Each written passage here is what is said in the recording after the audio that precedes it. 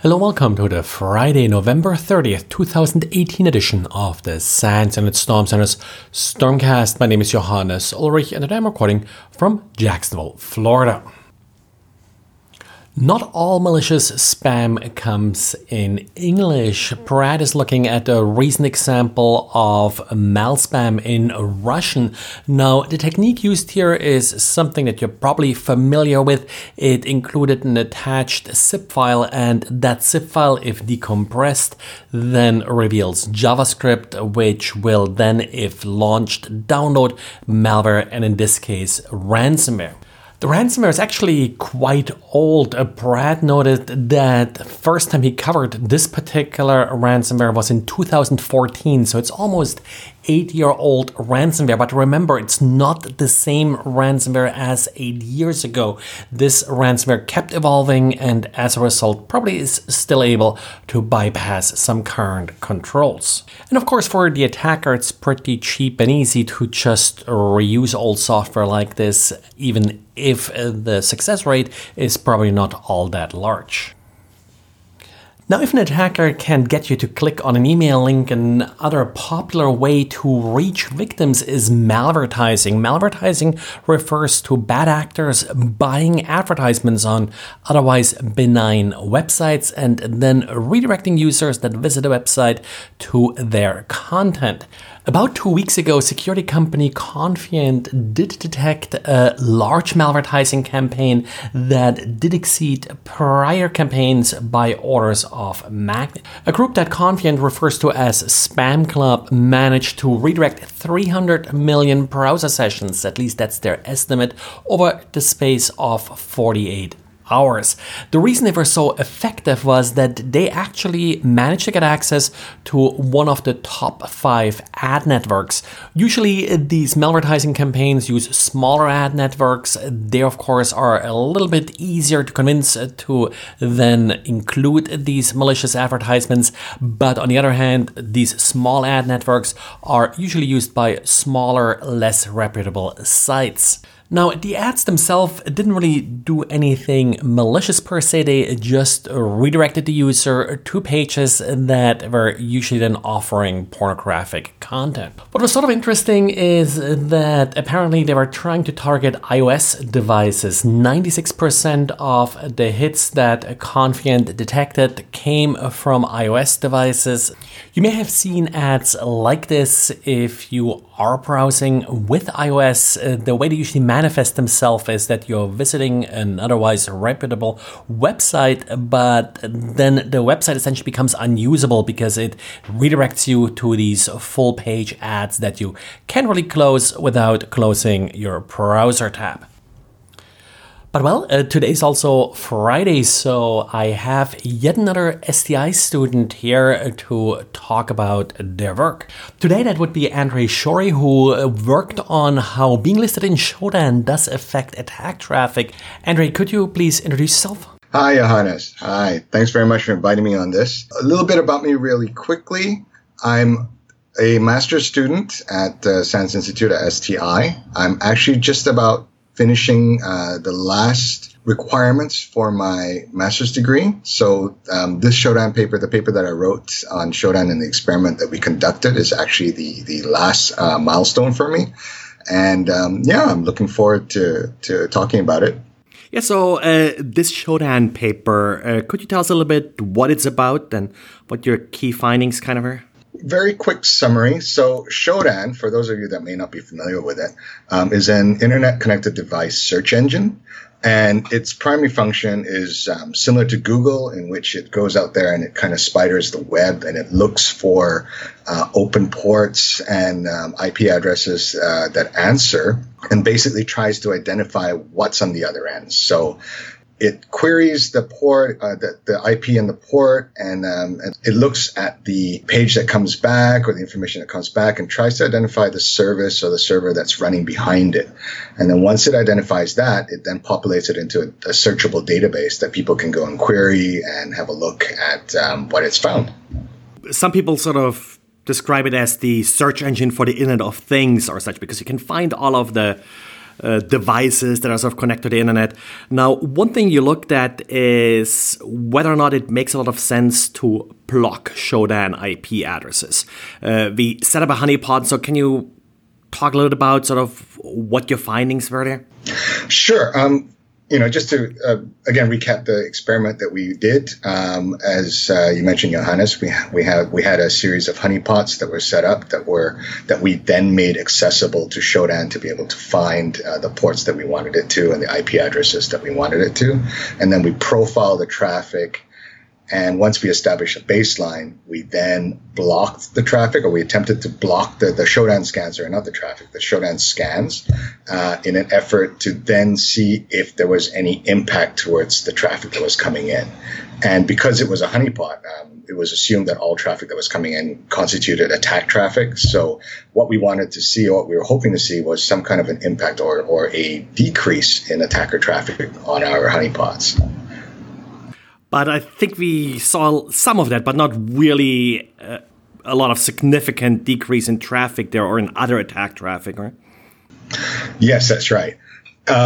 We did try to look at some kind of correlation between attack traffic, changes in the attack traffic patterns between, the greater attacks that were happening on the internet and on our honeypots. We did run into a few little challenges with that. But primarily, I think the biggest challenges that we had in terms of trying to influence the traffic was that trying to block Shodan, or to be able to successfully block Shodan, proved to be a lot harder, surprisingly harder than we expected initially. And in fact, throughout the experiment, we didn't block 100% of all Shodan traffic, as it turned out, because when we looked at the Shodan database on the internet, we continued to see updates and new ports and new IPs showing up, or the IPs getting refreshed on there. So that was kind of some of the challenges that we ran into that certainly made it very difficult to kind of effectively decrease the traffic in a way that would have been meaningful. So there are these block lists for Shodan, and in Storm Center we offer one.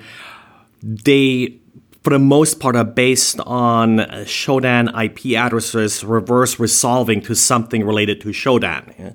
But I think you saw some IPs that appear to be part of Shodan based on the database results, but that did not reverse resolve to Shodan, or? Yes, that's right. And in fact, I kind of hypothesized that maybe this might be some kind of a fast flux behavior where Shodan then utilizes an IP from an unknown domain temporarily, goes out and runs a query, or it does a scan, and then subsequently changes the IP and then puts that one either back into its own pool or just releases it. So I think that may be a way that Shodan tries to bypass a lot of these block IP filters that we looked at and we found on the internet, like even the one for the Internet Storm Center. So, a lot of the IPs that were running the scans were not from the Shodan.io domain. At least we didn't think so, because, for example, one of the things I was doing to try and help Shodan kind of move along, and I'll talk about how Shodan has this sort of inertia to it as well. But one of the things I tried to do to help move things along was that I kept running manual scans, and then around the time of the manual scan, I would look at all of the incoming traffic to try and see, any possible traffic that looked like a scan, and try and add that to our block list.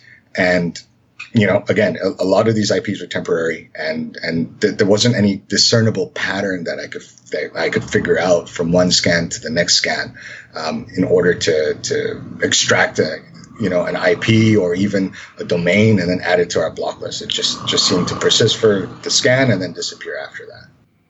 Yeah. So that inertia you talked about. So you actually paid Shodan to run scans against the honeypot IP address range. How long did it actually take for these scans to complete and data to show up?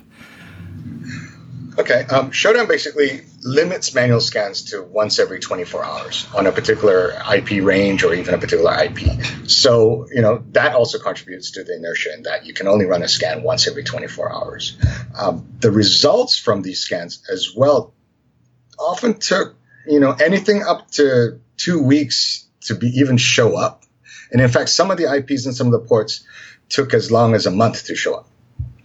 That kind of delayed the work then too, because you had to wait for that scan to complete and the results to show up before you could actually then start taking a measurement. Yeah, that's right. That's right. And then once we implemented the block list, again, similarly, the reverse happened, where these results would take up to, anything up to a month. I monitored it for a month, and then after that, I stopped monitoring it because the experiment was over. But during the time period of the block, some of the IPs just never disappeared. They just showed up. And with Shodan, you can look at the last update of a particular port or IP or the record in their database. And some of those last updates were, again, a month old. Yeah, now, one thing that surprised me reading your paper was how much of the traffic was actually due to researchers like Shodan. And Shodan isn't the only system that's doing this. That I think was sort of in the 10-20% range, or what I remember from your paper.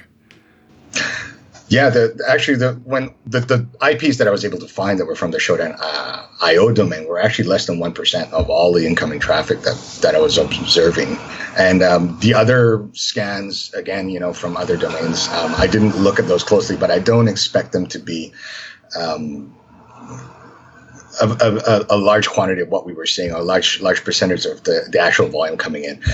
To me, it kind of looked like a lot of these scans, a lot of the traffic that was coming were just automated scans that people were running, on their own, from their own servers using a script probably, but they may not have been from a commercial entity or a commercial scanner like Shodan. So more stuff like Mirai or sort of these standard scanners that look for Internet of Things devices out there, maybe. Yeah. So, end result, is it worth it blocking Shodan, or you rather would spend your time doing something else? Well, I have to echo the sentiment on the internet, or at least the people that are in the know, people that have actually taken 5 minutes to think about it. It really is far more effective to secure your devices. Do your cyber hygiene. Make sure that you've disabled the ports that you're not using. The ports that are still open are properly secured. Make sure that the authentication is the standards that you're implementing are effective, and that is far more. That's going to have far more impact on securing your operations than just blocking Shodan. I think blocking Shodan in a lot of ways is just security by obscurity. You're just hiding all of the bad habits and all of the poor hygiene that you have from the internet, or you're hoping to hide it, when in fact that people are going to scan you anyways. Whether it's through Shodan or whether they're going to run their own scans, they're going to find your vulnerabilities. So eliminate those vulnerabilities. That's the best practice I can advise people to take. Yeah, that sounds like good advice. So what's next for you after graduating now? Well, at the moment, I'm on the job hunt, so I'm actively seeking something. I'm based in Singapore, so it's a very small country, so opportunities here will take a little longer. I'm very hopeful that I should have something within the next 6 months, but yeah, it's just a question of applying to as many interesting positions as I can, and with the credentials and with the education I have now, there are far more interesting opportunities than there were before I took the course, before I took the degree. And I'm looking forward to actually actively contributing and making a difference to someone's operations. That sounds great. So thanks again for joining me here. A link to the paper will be found in the show notes for this podcast. So thanks everybody for listening, and talk to you again on Monday. Bye.